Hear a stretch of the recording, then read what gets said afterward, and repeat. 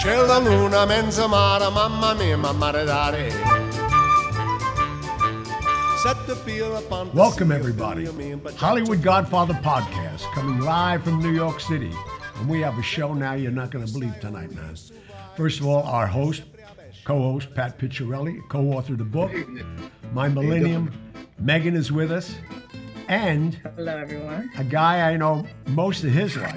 He's changed my life numerous times and having me on some of the best films he's ever made. Brett Ratner, my man. Brett, welcome to it. Hi, everybody. Hi, Megan. Hi, Patrick. Hi, Johnny. Hi, Brett. How you doing, Brett? I'm so happy to be here because I want everyone to know that I think between 6 and 7 years old, I thought that Johnny Russo was my father because we would go to the pool at Caesar's Palace. My mom was this gorgeous young Jewish girl from Miami Beach, and Johnny Russo would sit next to my mom every single day by the pool and was ordering drinks and shit, whatever was happening there. I said, who is this guy? Is this my dad? Why is he with us every day? I mean, and I was like, literally I just remember my time at Caesar's Palace. I remember the Alan King tennis classic, right? Is that correct? Right. Was there. I was a big tennis fan and I was friends with, I was confused. It was either he was my dad or this guy named Leonard Rosen, but Leonard Rosen was like 90 years old. Yeah, no, I knew Leonard Rosen well. No, I wasn't. So Johnny was the most charming, most handsome, and I was very possessive and protective of my mom, and I didn't, and I was like, but I liked him because he would play with me in the pool. You know, he would order me cheeseburger, French fries, milkshakes. Johnny was the first man in my life that ever spoiled me. So then when I became a movie director, I said, wait a second, I gotta put Johnny Russo in one of my movies. I mean, it was mandatory, it was obligatory. Not because of all the milkshakes and cheeseburgers he bought me by the pool when I was 6 years old in Caesar's Palace, but because, I actually thought he was my father for about a year of my life. I could have been. I should have asked him for allowance. I think he would give me like a chip, but it was like it was a $500 chip, but I didn't know what to do with it because I was only 6. I couldn't even get in the casino. Well, Pancho Gonzalez. Johnny was back then. Johnny was handing out $500 chips as tips to all the guys all the pool guys. He had the best. I know why my mom. Obviously, Johnny was this gorgeous, handsome, charming movie star, but also he was the biggest tipper at the pool. Johnny. I mean, he had the best lounge chairs, and Johnny. I've never seen Johnny's real skin color. Okay, because he's been tanned since 1976. Were you tanning before that, Johnny? When you were always a boy chick?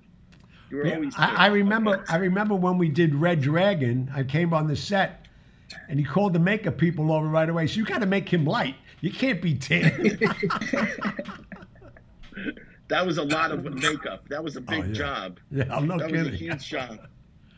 That was a huge job to get you to be white.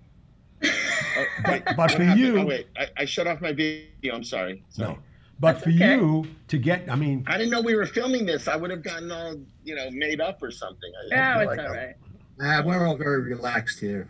Don't worry. But the interesting thing most people don't know, maybe you don't even remember, but you were also on the set of Scarface.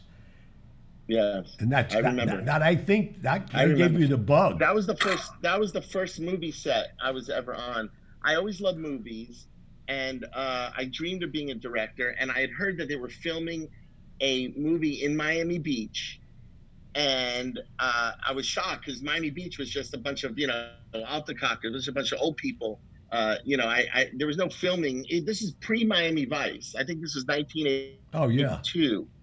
And Miami Vice then came to Miami, and everybody would watch them film and stuff, which is really cool. But before that, I think the last movie they did was Jerry Lewis at the Fontainebleau playing the bellboy or something. They're in the 60s. So nobody was filming because Miami Beach is very specific. It's a character, right? In the movie, and so my mom would let me skip school every day. I would go to the set and watch them film Scarface. And I'll remember Oliver Stone was the writer, Brian De Palma was the director, Right. Al Pacino, Stephen Bauer was the, I'm surprised Johnny's not in that movie.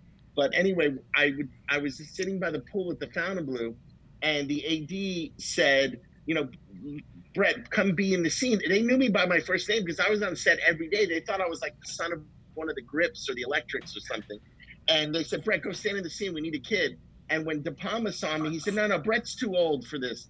Move him out. Move him. He's got to be a smaller kid. Remember when he does the thing with the tongue? Right. With the girl.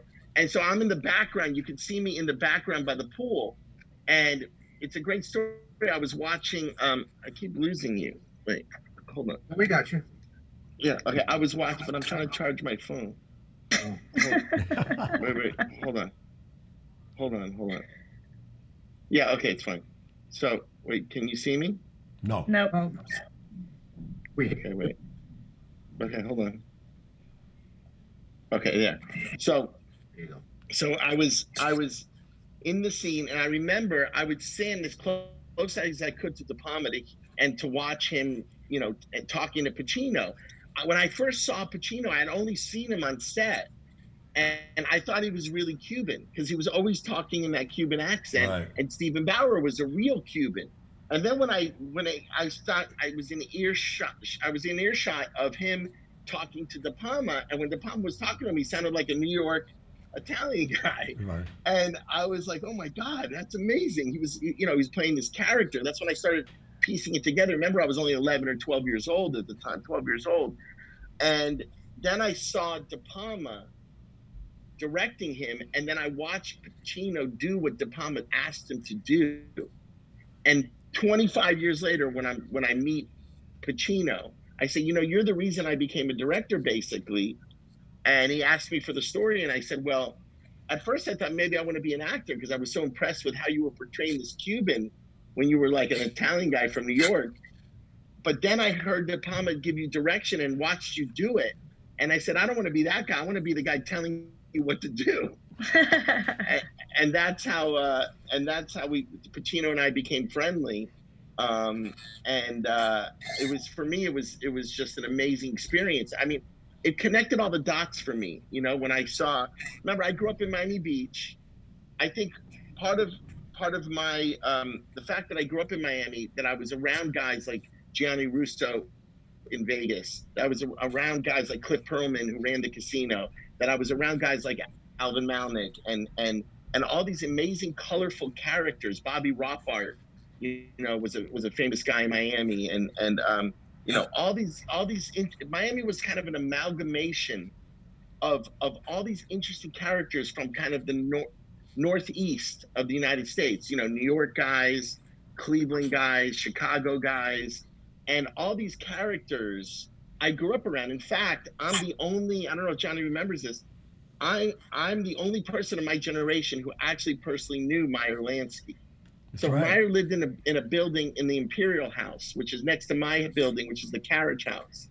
And every day after school, I would ride my bicycle. I had a Huffy, and I would ride it up and down Collins Avenue. And Meyer Lansky would walk his dog. The famous dog. Every single day, he would walk his dog. And every day, he would stop me, and we would talk. And I just remember, he would say, oh, what's your name? Brett Ratner. Oh, who's your grandfather? Lee Ratner. Oh, yeah, I love your grandfather, blah, blah, blah. But for hours, I'm not exaggerating, he would sit and talk to me on the corner. You know who he was?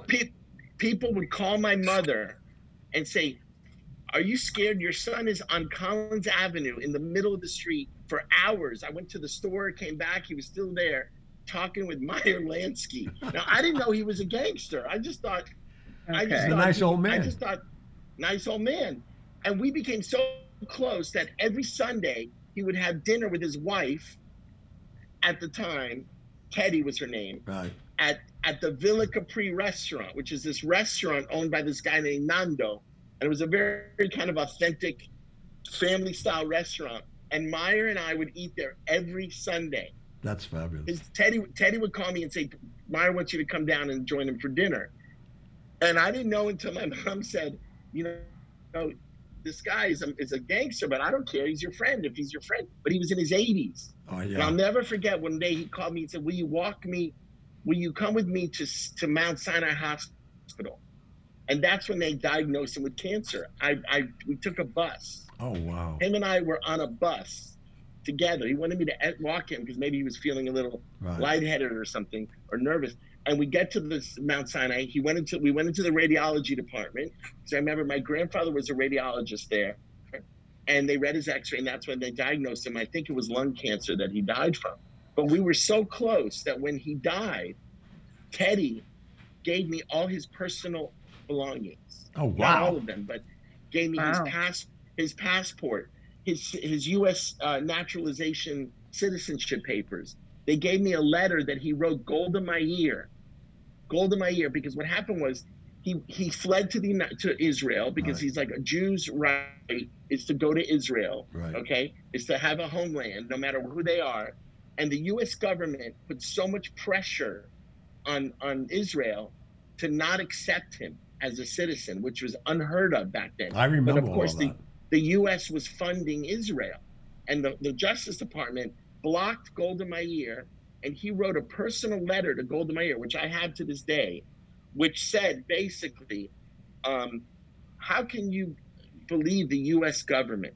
How can you believe, I'm a Jew, whether they consider me a gangster or whatever, this is my homeland. And speaking of gangsters, the real gangsters are the Bronfmans and the Kennedys.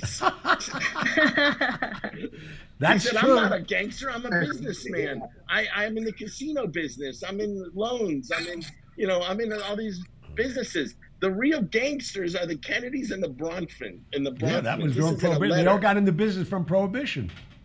Yeah, exactly. Prohibition, exactly. And so he gave you, Brett, he gave you a lot of his personal items.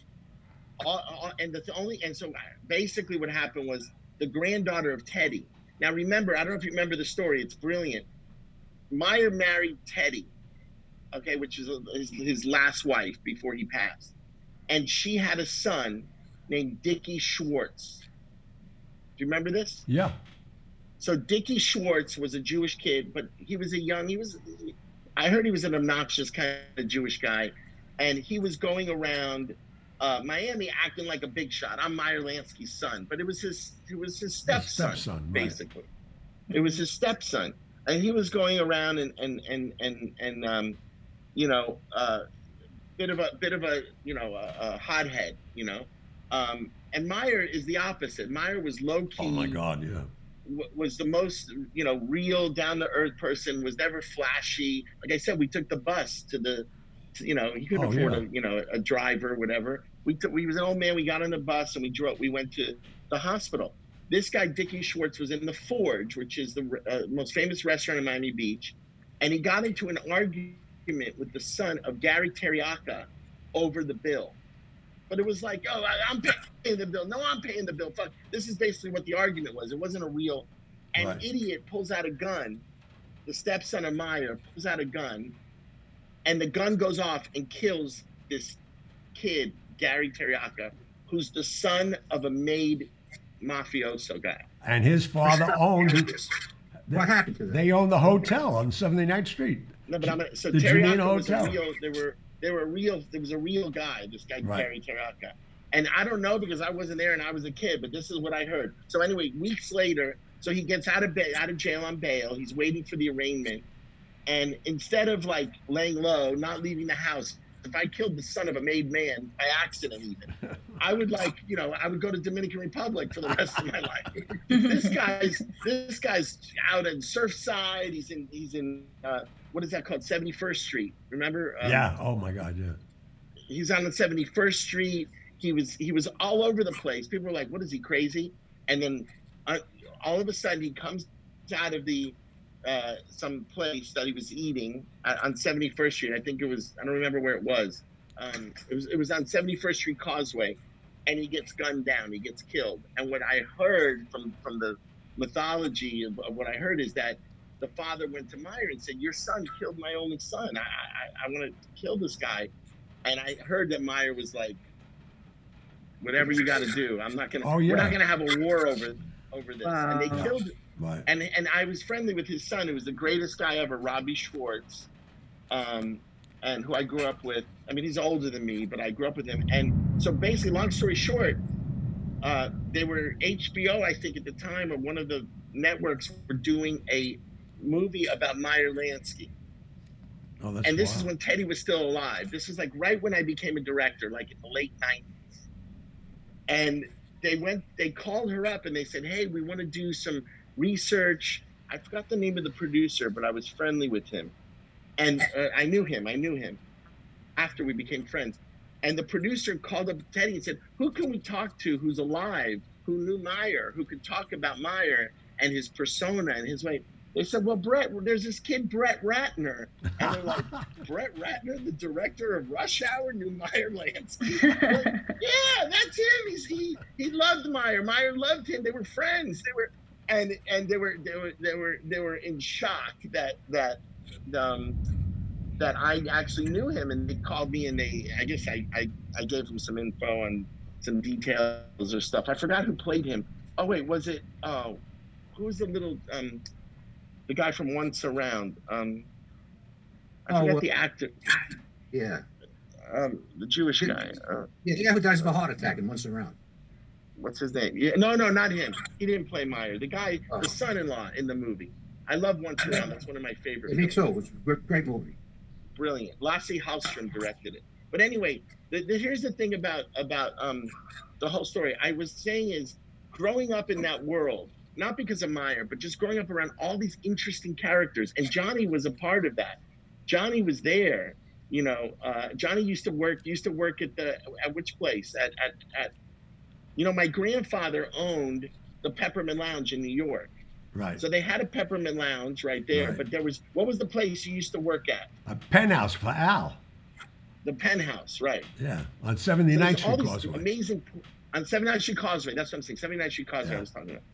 So there's all these great characters. I used to work 2 hours a night, midnight to 2, and then we go to Fun Fair, Al and I. Exactly.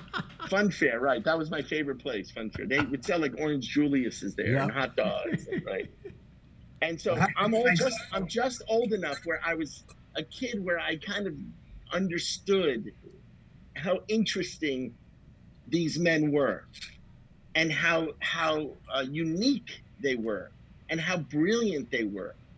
And each one of these guys, whether it's Bobby Rothbard, whether it was Al Malnick, whether it was whoever it was, they were you know Don Sofer, who was maybe a generation a little bit earlier than that, you know, but all these great characters were in Miami, and they were all mostly from the Northeast. Yep. Right.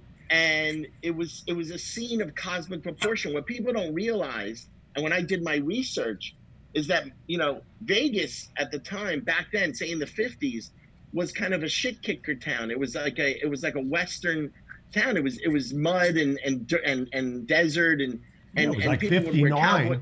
1959 when they sent me out there, and then they started doing what they did. I mean, right. And Miami, though, if you weren't wearing a suit walking down the street, you would be arrested. Oh yeah. If you would get fined or something. If you were, they would be not arrested, but they would pull you over. They would pull you over and say, "Let me see your ID." If you weren't, everybody you would go to the lobby of the Fontainebleau or the Eden Rock. The Fontainebleau used to have 100 years of good behavior every night. Everybody in a suit. Everybody was dressed up. People were glamorous in Miami Beach. Right.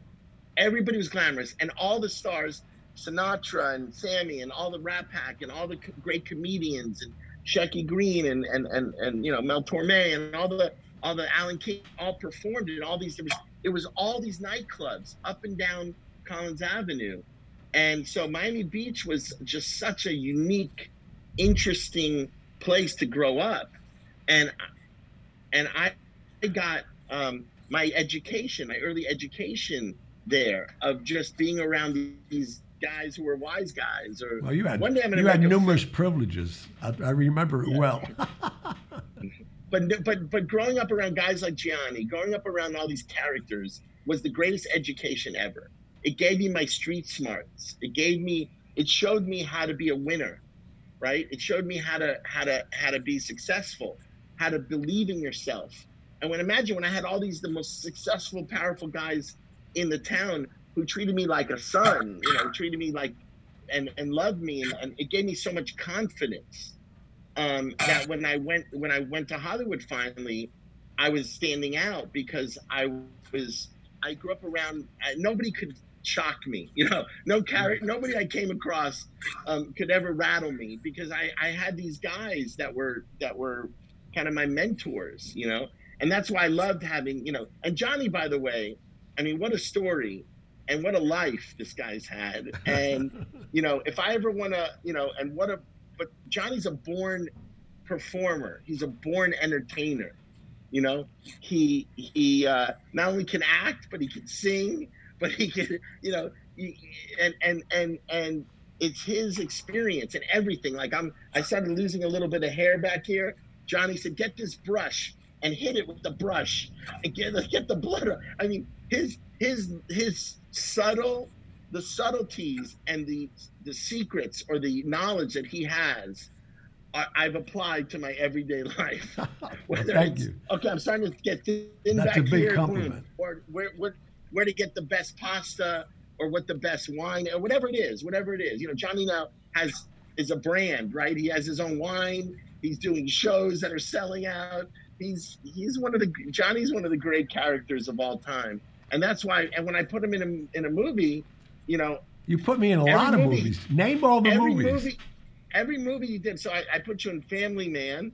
He played a guy from Jersey who was, from Jersey, didn't know that a Cuban cigar was the ultimate, and he would smoke, an American cigar. And he was bragging that smoking an American cigar. He's adaptable to anything. I put him in Red Dragon.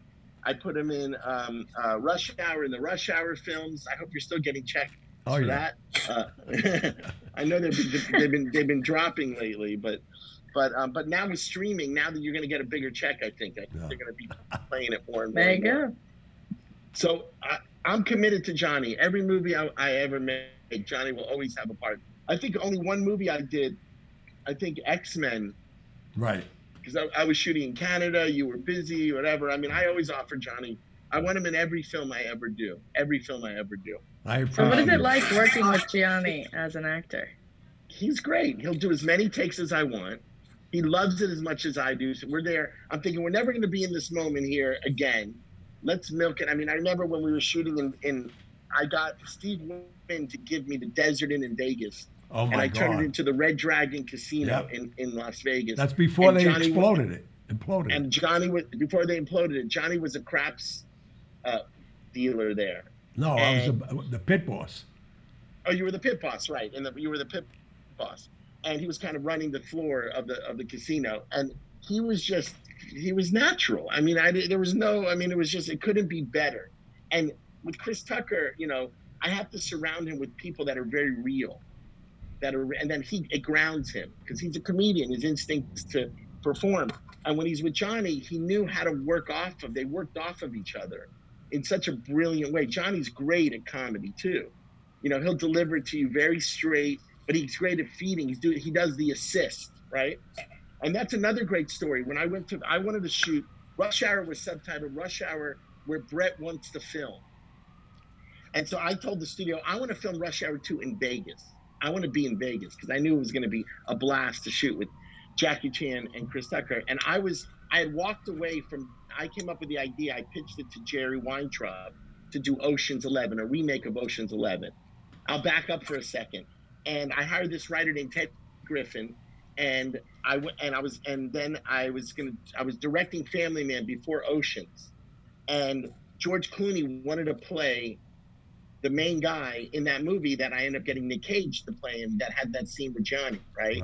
And George kept talking about Family Man, and I really wanted Nick Cage. I was set on getting Nicolas Cage, and so I said to George Clooney, "Listen, George, I really want you to, I'm developing another movie called Oceans." "Oh, I know Oceans very well." He goes, "You can't remake that, Brett. That's a masterpiece." And I'm like, "What are you talking about? It was the Rat Pack. They were doing one take, two takes the most. They were drunk the whole time. I was home with them every night. And they were doing I said, doing 2 shows a night at the Sands at the same time. Exactly. I said that movie is not a masterpiece. I mean, it's a classic movie, but I always think of remaking a movie that's a good story, but it's flawed. And it was flawed because they were just putzing around making the movie. It was fun for them. And so basically, long story short, so George said, that is the worst idea I've ever heard. You cannot remake it. You cannot touch that movie. That movie is a classic. That movie is a masterpiece. End up, Jerry comes to me and says, okay, Brett, we're ready to go make the movie. We're going to get George Clooney. I said, oh, wow, really? and I was going to put, my version of Oceans was all the scumbag, all the dirtbags in Hollywood. You know, Sean Penn, Nicolas Cage, Charlie Sheen, you know, all the guys. And I was going to get Jerry Lewis and Don Rickles to be the 2 guys, the older guys, right, in the movie.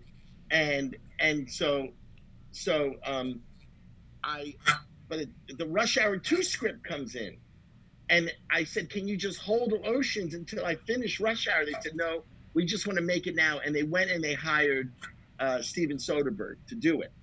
And I was like, oh, can you believe George Clooney's doing the movie? I'm sorry, Steven Soderbergh. George Clooney agreed when Soderbergh came on the movie, that George Clooney agreed to do the movie. But what happened was, I go to Vegas and I cannot find a casino that they would let me shoot in, because we weren't just like Ocean's 11 where there was like just scenes in there.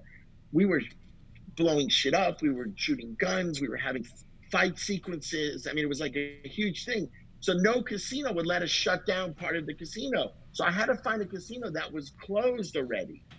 And I wanted it to be very glamorous and very nice. And the only casino was the Desert Inn. And all of a sudden, my producer said, I got bad news. I said, we called the Desert Inn. Steve Wynn bought it, and he's going to implode it to build a $2 billion casino there, the Wynn. Right. And I was like, oh, my God. I said, oh, no. And he said, the studio recommends you go to Atlantic City. And I'm like, Atlantic City?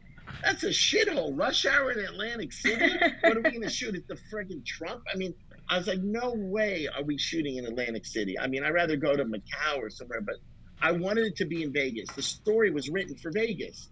And so I cold call Steve Wynn. Yeah, and even though the producer said, he said, no, in 1 week, they're blowing up the Desert Inn. I remember the whole time.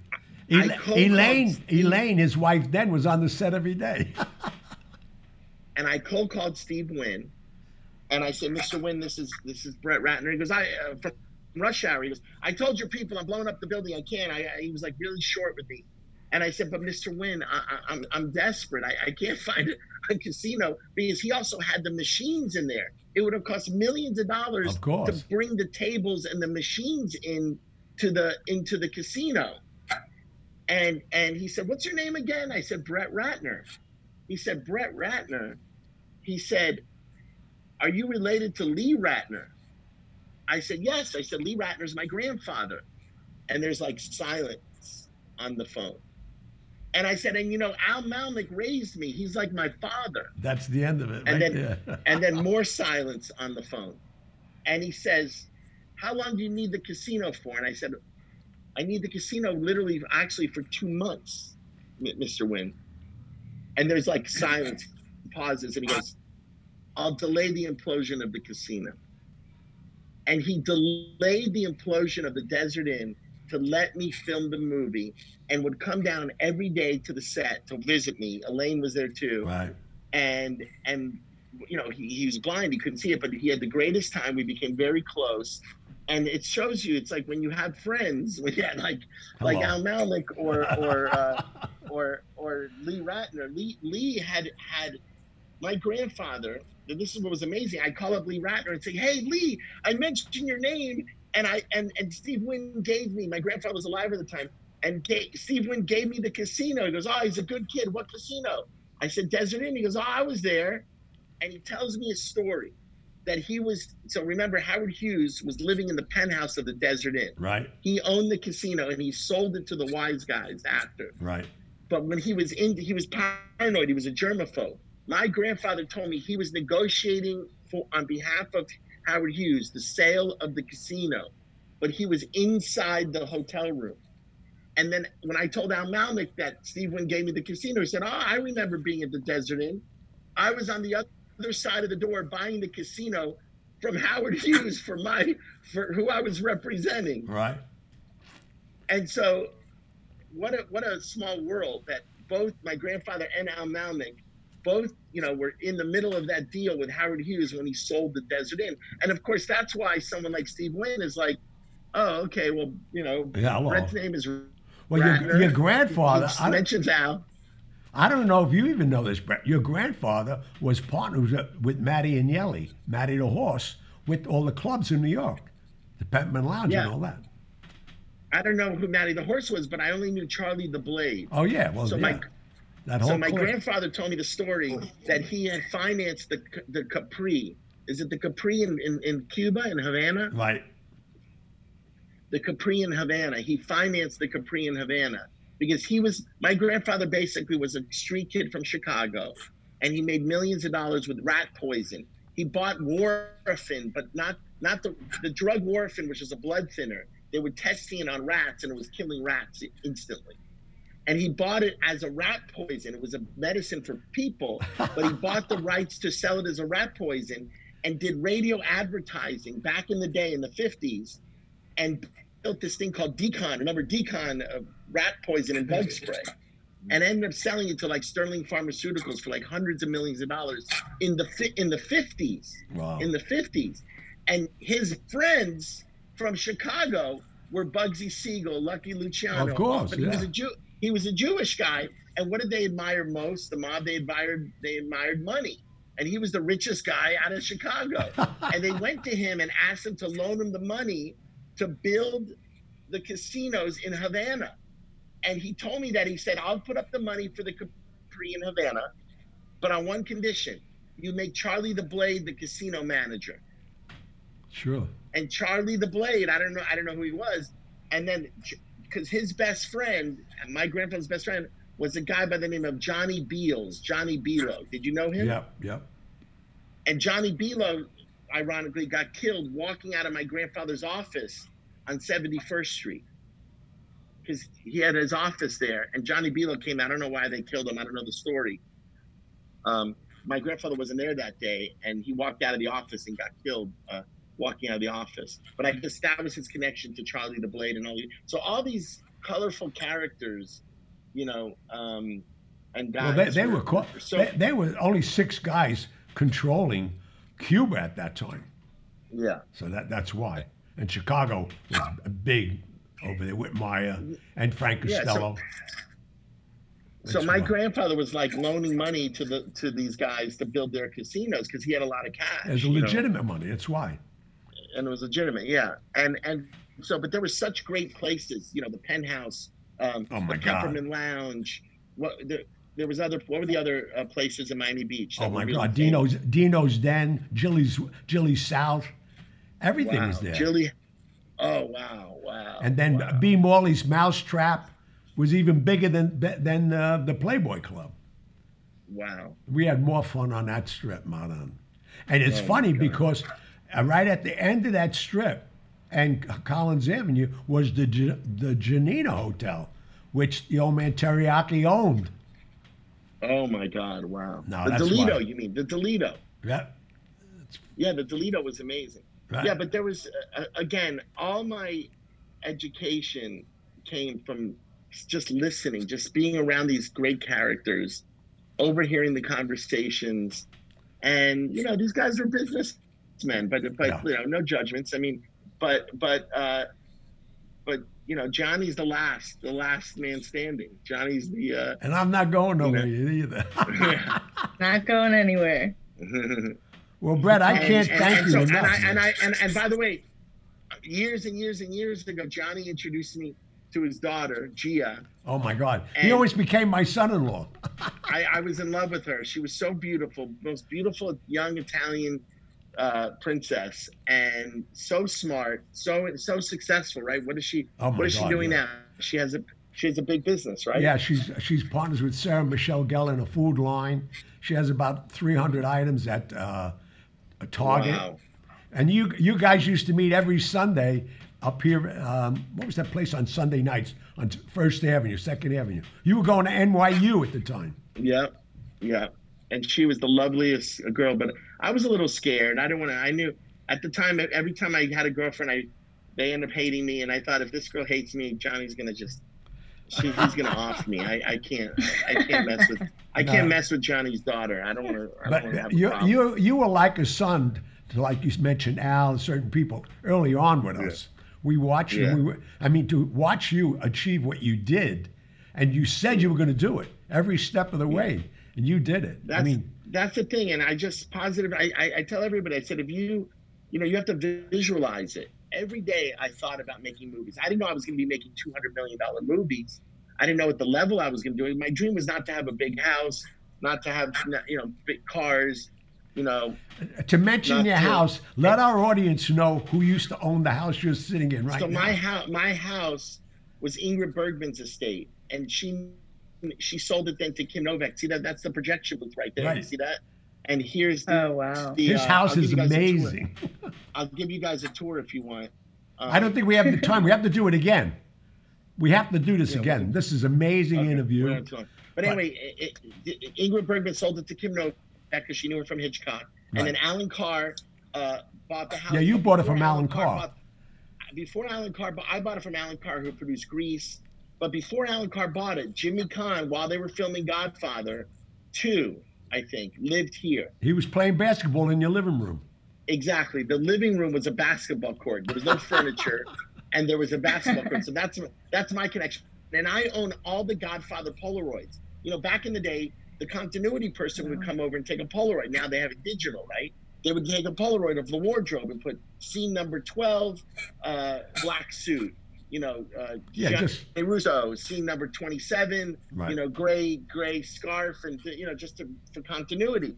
And somebody one day sold them at one of these little auctions on Sunset Boulevard at one of these auction houses, and I got like 200 continuity Polaroids. Wow! But Pacino, Duvall, Coppola. I'm just gonna really quick just show you one of the great. Oh, here's my picture of Pacino that I took when I met that's great. him. You took that? Here's me and Dino De Laurentiis that was taken by Helmut Newton. Wow. Here's Johnny's favorite boxer. Wow. Here's Sammy. I didn't take that. My friend Phil Stern took this. And then I'm going to just show you one of my Godfather Polaroid. Look at this. Wow. Oh, wow. It brings back memories, Gianni, right? Yeah. Huh? That is classic. I was in the other room 48 years ago. So I have all this. Here's Polanski and Bob Evans. Yeah. Man, I'm so proud of you, buddy. Thank you for doing the show. We appreciate you. I love you, man. Love you. Thanks for having me. That was fun. See you soon. Thanks, Brett. It was a pleasure. All right. Okay, pleasure. Thank you, Brett. Bye-bye. Bye-bye. Well, it's time to go to the mailbag. Famous part of my show. I love this. That we have people sending us letters with. We love the idea now you're taking our hint and reviewing us and whatever else we need to do. The biggest thing we need to do is get more subscribers because we want to keep doing this. So let's go to the mailbag. All right. Let's do it. So first we have a message from Karen. Karen says, I've listened since the beginning and absolutely love the podcast. The synergy between Gianni, Patrick, and Megan the Millennial is amazing. My question is for Gianni. What part other than Carlo would you have picked to play in The Godfather? And 2, how would the movies have been different if you had been cast as Michael? As a Godfather super fan, I really love hearing about anything to do with the movies. Please keep the stories coming. Well, I can't say that I would want to play anybody else than Carlo. I was just happy to be there. I mean, I would have played any part to get into the movie, but I don't think, as an actor, as a critic of the movie, nobody could have portrayed Michael other than Al Pacino. James Caan was perfect as the hot-headed son. I mean, the casting and the outcome of the movie, it's flawless to me. So, I mean, I can't egotistically say I want to play anybody other than Carlo. And Carlo's career for me right now I'm 48 years in the business, and more people say his money than any movie. They come up back behind me and say, "Hello, Carlo." That's going on with 4 generations of people now. It's a classic line. Yeah. I see people commenting on your Instagrams all the time. It never goes away. By the way, Gianni, yesterday was the 49th anniversary of the Of the what? Joe Colombo when he got shot 49 years ago yesterday. Yeah, I know. Really? His grandson I'm close to. Anthony's son. He's a lawyer. Good lawyer, too. In San Diego. Yep. That was the March when Tommy Bellotti called me that morning. Are you going to the rally? I said, yeah. He said, no, you're not. Right. Yeah. Moving on. All right, next one is from Phil. Phil says, love the show. A question for Gianni. I saw a 50-year reunion of the Godfather film. Everyone was there except Gianni. Was this due to your dislike of James Caan? Also, could you give more stories that involve Tony Curtis? I listened to your show in the Philippines. Keep the podcast coming. I was definitely not there because of James Caan. You got that right. And, it's and we appreciate you listening to us in the Philippines. I was a good friend of Malga Marcus. I've been there. I actually ate up in the private dining room in the palace many years ago. But you guessed it right. I was there the 50th anniversary. It was 25th anniversary. The 50th anniversary is coming up. I'll be there and Jimmy Caan won't. How's that one? Oh, here we go. All right. So what about Tony Curtis? Would you share any more stories about him in the future? Yeah, in the future. Come up with some questions. Ask Megan. We'll answer them. Just to come up with them randomly, I could talk all night about Tony Curtis. Maybe it's an episode. Yep. All right. Next one is from Michael.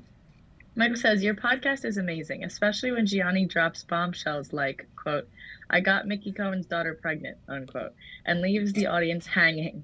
Can you elaborate? More info would be helpful. Love you and haven't missed an episode yet. Well, that would have to be a whole episode. Ask the question again of how I did it. And, well, we know how I did it, but the result of it is even funnier.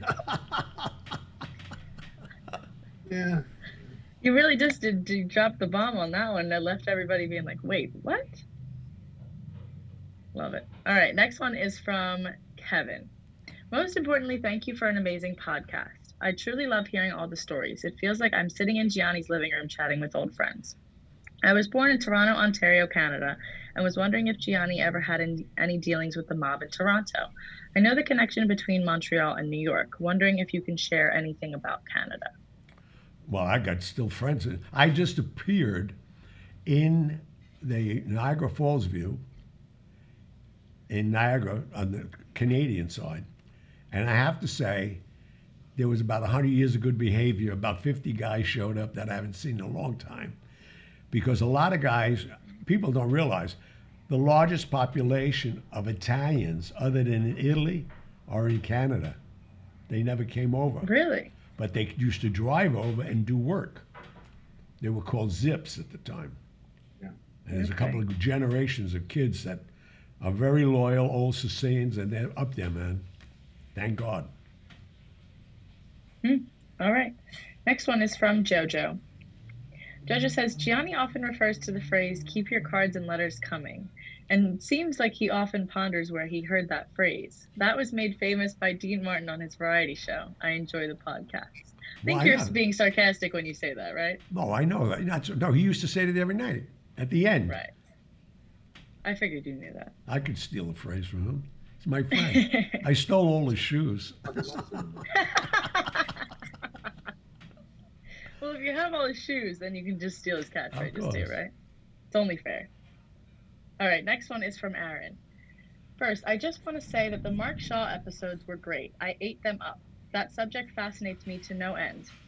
But what I wanted to ask is of Gianni, does Gianni have his album on iTunes? I love that you open the show every week with Luna Mezzo Mare. I've tried to look, but can't seem to find Gianni anywhere on iTunes and would love to add some songs to my playlist. Well, it's funny that we out should on say streaming? It's coming out. We're doing a whole thing. We'll be streaming. our virtual store opens in 2 weeks. We've had delays because of the pandemic, but they're releasing a couple of my early albums, and one of them called Reflections was Sinatra lent me his 28-piece orchestra from Caesar's Palace. So you have something to look forward to, and there's a lot of great music on it. It's called Reflections. Oh, great. And it'll be on iTunes. Amazing. All right, next is from Tony. Tony says, Gianni, any pictures of you and Elvis? Would love to see that. No, because that was before cameras. I mean, telephones had cameras.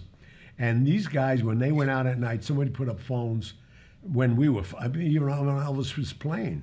Nobody took pictures then. I mean, could you imagine if his Memphis Mafia had pictures, what they would be worth? Now, pictures came into the vogue now because everybody has a camera on them. Right. Would have been cool to see. It's unfortunate. Oh, yeah.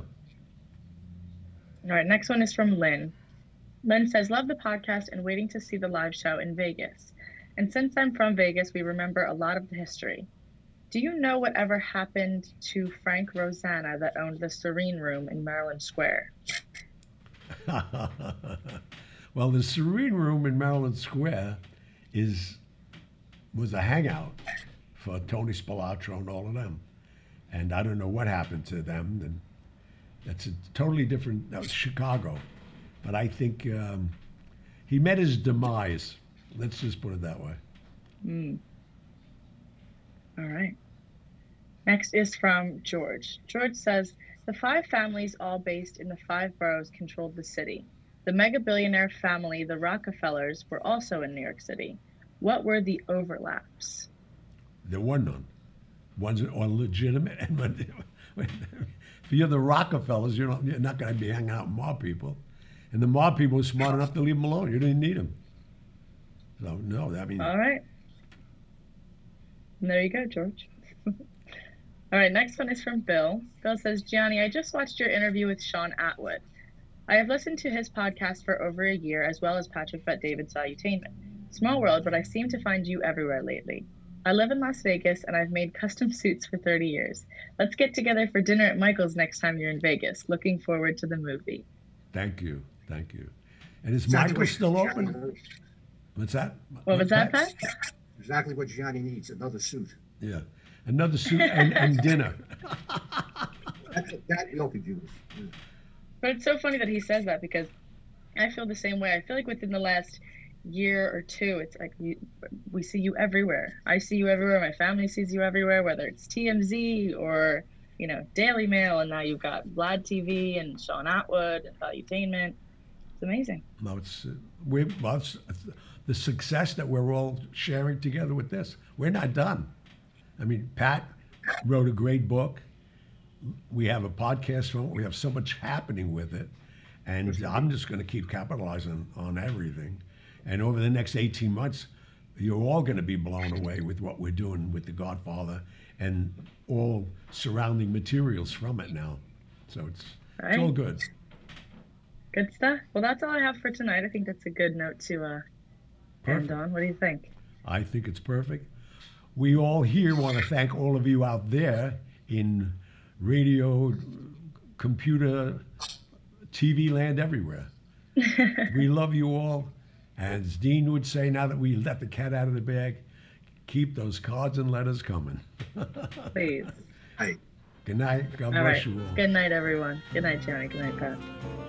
If you're feeling sad and lonely, there's a service I could render. I'm the one who loves you only. I could be so warm, so tender. Call me. Don't be afraid, you can call me. Maybe it's late, but just call me. Tell me and I'll be around. Or when it seems your friends desert you. Thank you for tuning in to the Hollywood Godfather podcast. You can contact Gianni Russo, Patrick Picciarelli, or myself with your questions and comments through the contact section of our website, HollywoodGodfatherPodcast.com. You can also call and leave us a message at 646-776-3038. Regarding Gianni's motivational speaking appearances, you can visit his website, GianniRusso.com. You can also visit Amazon.com for a listing of books Patrick Picciarelli has written. Remember to follow us on Instagram at Hollywood Godfather Podcast, as well as leave us a review on iTunes. If you'd like to know what you like about what we're doing, what you'd like to hear in the future, and anything else you might suggest to improve our podcast. Most importantly, hit the subscribe button. We'll be back next week with stories of the mob and Hollywood, as well as answers to your emails and voicemails. Good night.